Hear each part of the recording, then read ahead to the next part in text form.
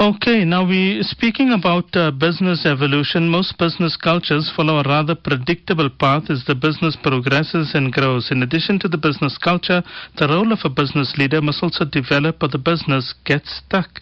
Sometimes the founder adjusts his style or adds partners who have the skills the company needs. Other times the business stalls or fails. Throughout the life cycle of a business, the culture and leadership requirements of a company need to continue to develop. Now, to speak to us about this, as we said, we're speaking to businessman and best-selling author, Brother Ahmed Sirat. Brother Ahmed, Assalamu alaikum wa rahmatullahi wa barakatuh. Welcome to Radio Islam. Jazakallah so much for your time. Wa alaikum salam wa rahmatullahi wa barakatuh, Maulana. How are you this fine morning? Alhamdulillah, alhamdulillah. Doing very well, and we hope the same for yourself. Alhamdulillah, alhamdulillah. It's a bit nice and cool weather in Durban after some time, but alhamdulillah, all well. Okay, nice and cool in Durban. Yeah, it's Joburg. It started off this morning very bright and sunny. We don't know what's the rest of the day going to be out fast, but hopefully it will be cool as well. No, inshallah, Allah Pak puts us to, the weather that we experience. It's for us to adjust. Just like how the weather evolves from day to day, so does businesses evolve from day to day. And as you said in your intro, business evolution refers to the changes and developments in how the business operates and competes over time. And, you can take the literal sense of evolution, or you can take and if you look at how businesses have changed, it's just like how weather patterns have changed. So, starting off, Brother Ahmed, maybe you can tell us more about the importance of business evolution. Business evolves over time, and what we find is that many businesses have a predetermined role, a predetermined path, and they say the founders or the patriarchs in the business, they decide the direction of the business. However, due to changing times, just like how our weather patterns are changing, we need to take into factors which are political, economically, social factors, technological factors, environmental factors, as well as legal factors. But where we are presently, from a political perspective in South Africa, we are at a major crossroads. And whether our business is adapting to the present political landscape, whether we are able to adapt or we're not able to adapt, because the current political scenario, political landscape in South Africa is creating, business leaders have to make painstaking changes, and they have to make painstaking decisions, and these decisions will impact on the way the path of the business. If you look at the economic aspect, South Africa just has been grey-listed on Friday. What's going to happen most traders and business people are importers. The impact of that on the rand, on the foreign exchange. So what's going to happen is that how do we position ourselves? How does business leaders position themselves going forward? As well as we got ChatGPT, how does it affect our business? So these are the things that we need to look into our business, our path, our direction of our businesses. Presently, we all know our rosy is guaranteed, but we also have to make the effort. We cannot sit back and say, we'll wait for the customers to come to us, we'll wait for this, we'll wait for that. But we know with all the excuses, but what we know is that we have to tie our camel as well. So, inshallah, if we start taking cognizance of what's happening around us, the impact, the political impact, the grey listing, Eskom power, the high unemployment rate, the impact of ChatGPT, the weather changes, and the scenarios of legal constraints of how to trade legally, ethically, and morally. These are impacts of where people need to understand of how to path their way, how to change their path so that they make correct decision making. Earlier, you were talking about about going to the toilet and there's no toilet paper and just a cord there. So it tells you how people need to change their mindset. To know what's happening about them.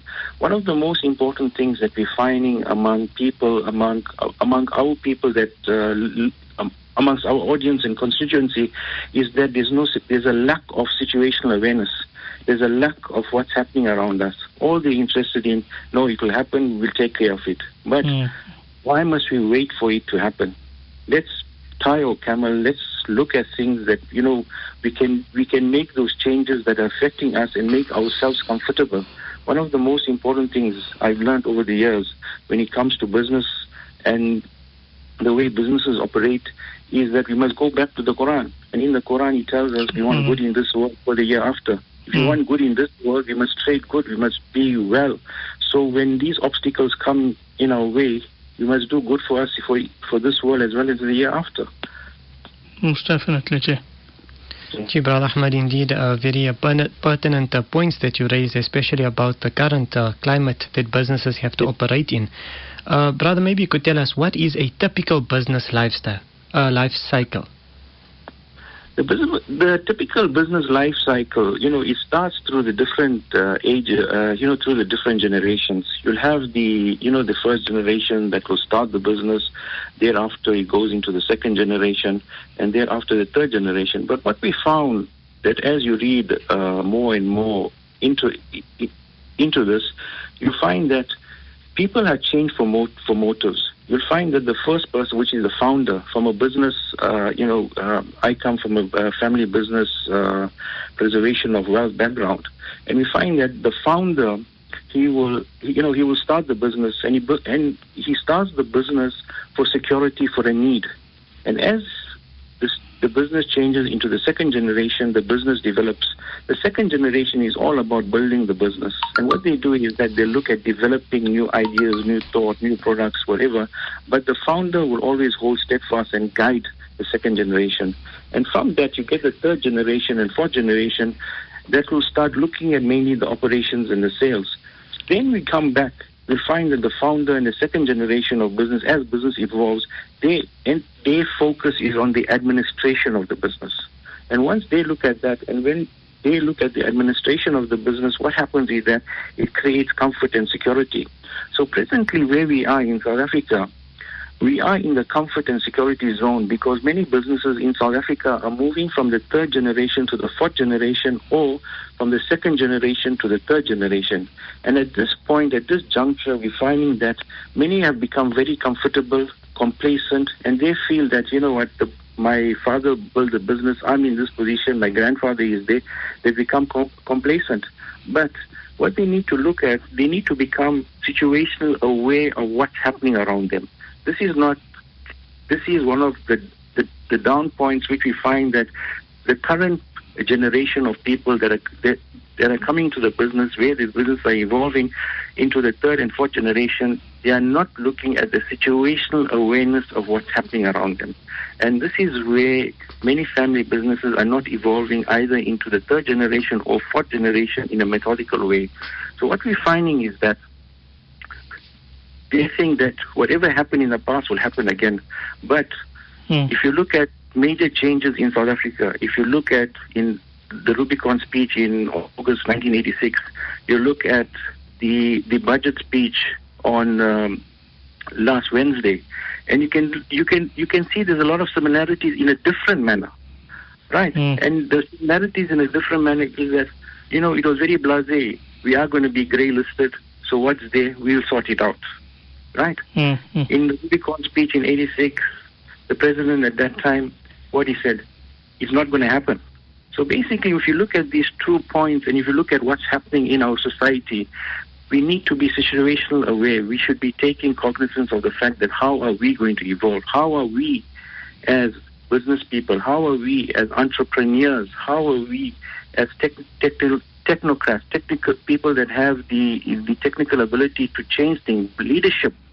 We need to look at where we are presently and what we are going to take out of this to change the trajectory of our businesses, of our stations, of our media, whatever business we are in. How are we going to change this to our best benefit? Our best benefit means making ourselves, the first thing that we need to do is see to our needs and make ourselves comfortable, and then to see around us. We must not be selfish to ourselves. We need to look after ourselves first, and thereafter our family and community. So what's happening in South Africa at the moment, people need to ask themselves deep questions. Where are we? What are we doing? Where is the political climate? What's going to happen to us? Is our business going to evolve into the next generation? Is our business going to be around for the next year? The impact of load shedding. These are the things that are affecting business evolution at this time, right? Also the political landscape. what is happening, what's happened in Johannesburg, what has happened in Pretoria. You're talking of no confidence votes. So how's the political landscape affecting us in our businesses? That is something that we need to look at quite deeply. And when we introspect, we must always think that we want good in this world and in the year after. We must not say it's only for this world or it's for the year after. Allah subhanahu wa ta'ala has directed us that whatever we do, we must do good for this world and in the year after. So this is something very important when it comes to how your business evolves. And you find that as business moves on, in the first stage you have those that started the business. They have become, the generals. It's our business. And thereafter you get the generals that come on, which is the second generation. The third generation is very critical. These are people need to be groomed into guardians of business. Right? Because they are not going to go back as when the patriarch started the business. They are not going to take the broom and start sweeping. They need to be groomed into grooming the business, into being a guardian of the business, seeing how business processes occur, how you develop systems, examples. That's what we talk about business evolution. So the mindset thinking needs to change to where we are presently. Okay, that's really interesting. Maybe you can take us finally, as a final question, what are some of the benefits of business evolution? Business evolution, you find that the most important thing is soul searching, right? Where you are right now. And if you're able to soul search in your business and see where you are going and what's your need. And the most important thing is asking yourself, are you adding value to yourself, to your family, to your community, to your town, to your city at large? And what we find is that throughout the various stages of business evolution, family businesses have faced numerous challenges, including succession planning, maintaining family harmony, balancing family dynamics. This is something very important. Family dynamics and business operations is one of the major challenges. So we are saying that your business will evolve how you manage your family dynamics, your business operations, right? And the canoeing of your canoe on these rivers. And what we found is that those that are able to manage family dynamics and business operations, right, they are able to have successful trajectories because they understand the family vision, the family value system, which is very important. One of the most important things about a family business evolution is got to do with the values and the value system. If your family has a good grounding, has a good values, and this is something where many people are taking for granted. They're taking for granted. They say, no, we from a certain community or we from a certain town, we think in a certain way. It's natural for the children to understand. But what we're finding is that those families that sit, the patriarch that sit his sons down, whether it's the second generation or his third generation with his grandchildren, and explains to them, son, better, whatever term they use, listen, we are so and so. We come from, our value system is X, Y, and Z. We perform namaz in certain way. At least we perform namaz 5 times a day. This is how we do it. This is what we do in Ramadan. This is what we do. This is the value. This is how we treat people. The most important thing is the treatment of people. How you are doing X, Y, and Z is not good. We are Muslims first. It's not according to Rasulullah sallallahu alaihi wasallam, how he taught us. Having these conversations internally in the family is very important. Because what we find is that families presently, over the past 10 to 15 years, have left it to the ustads in the madrasas, have left it to the teachers, left it to the bayans, left it to the youth programs, etc. For what we found is that it's a 5-minute, 10-minute, or 20 minutes talk or half an hour talk, but have that one-on-one with your children. Have that one-on-one with your son, with your daughter, and talk to him about deep things. This is what kids want. When we speak to kids, they say, my dad has time for other things, but he doesn't have time for us. What do you want to know? We say, what you are telling me, I want my father to have that interaction with me. Because when I speak to my father, he's not interested in, he thinks I went to university, I know it all. But we need the small connection with my father. At least my father knows who we are, what we do. So my father can understand us. It's not that he's giving us the latest cell phone, the latest car, but the latest craze is one son. He spoke about, when I spoke to the father and I told him about a certain motor vehicle, he said the latest craze is Audi RS3. He said, we need to understand something. It's not about the materialistic things in life, right? Children out there, they want the basic love, harmony, they want recognition, they want a hug. Things which many parents are not giving the kids. A simple thing like a hug. And these are the things impacts major decisions in the family business, right? We take it for granted. We take a hug for granted. We take a handshake for granted. These are some things which children want, which parents want. It goes both ways. Sometimes a parent or a grandparent requires somebody to come over. They require their son or their grandchildren just to make salam with them, right? Because they need to say that, we are here as well. They need a hug. They need just to be in the connection is important.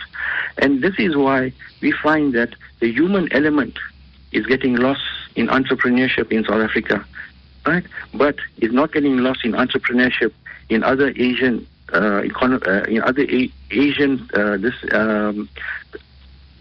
economic, where people are there of Asian origin in different countries. This is not there. But it has become a South African thing where we find that there's a lot of resentment between age groups. And for us to move, for our businesses to evolve into the next generation, we need to reconnect with our immediate family. And this connection is very important. Most certainly it is. Brother Ahmed, Jazakallah so much for your time. It was very, very, very fascinating listening to you and the wonderful advice that you've given, with regards to business evolution. But you haven't only touched on that, you've touched on many life changes that we need to make. And Allah subhanahu wa ta'ala grant us the tawfiq that we can bring these changes into our life. Jazakallah so much for your time, and hopefully we will get to speak again. Inshallah, Ameen, Jazakallah as well.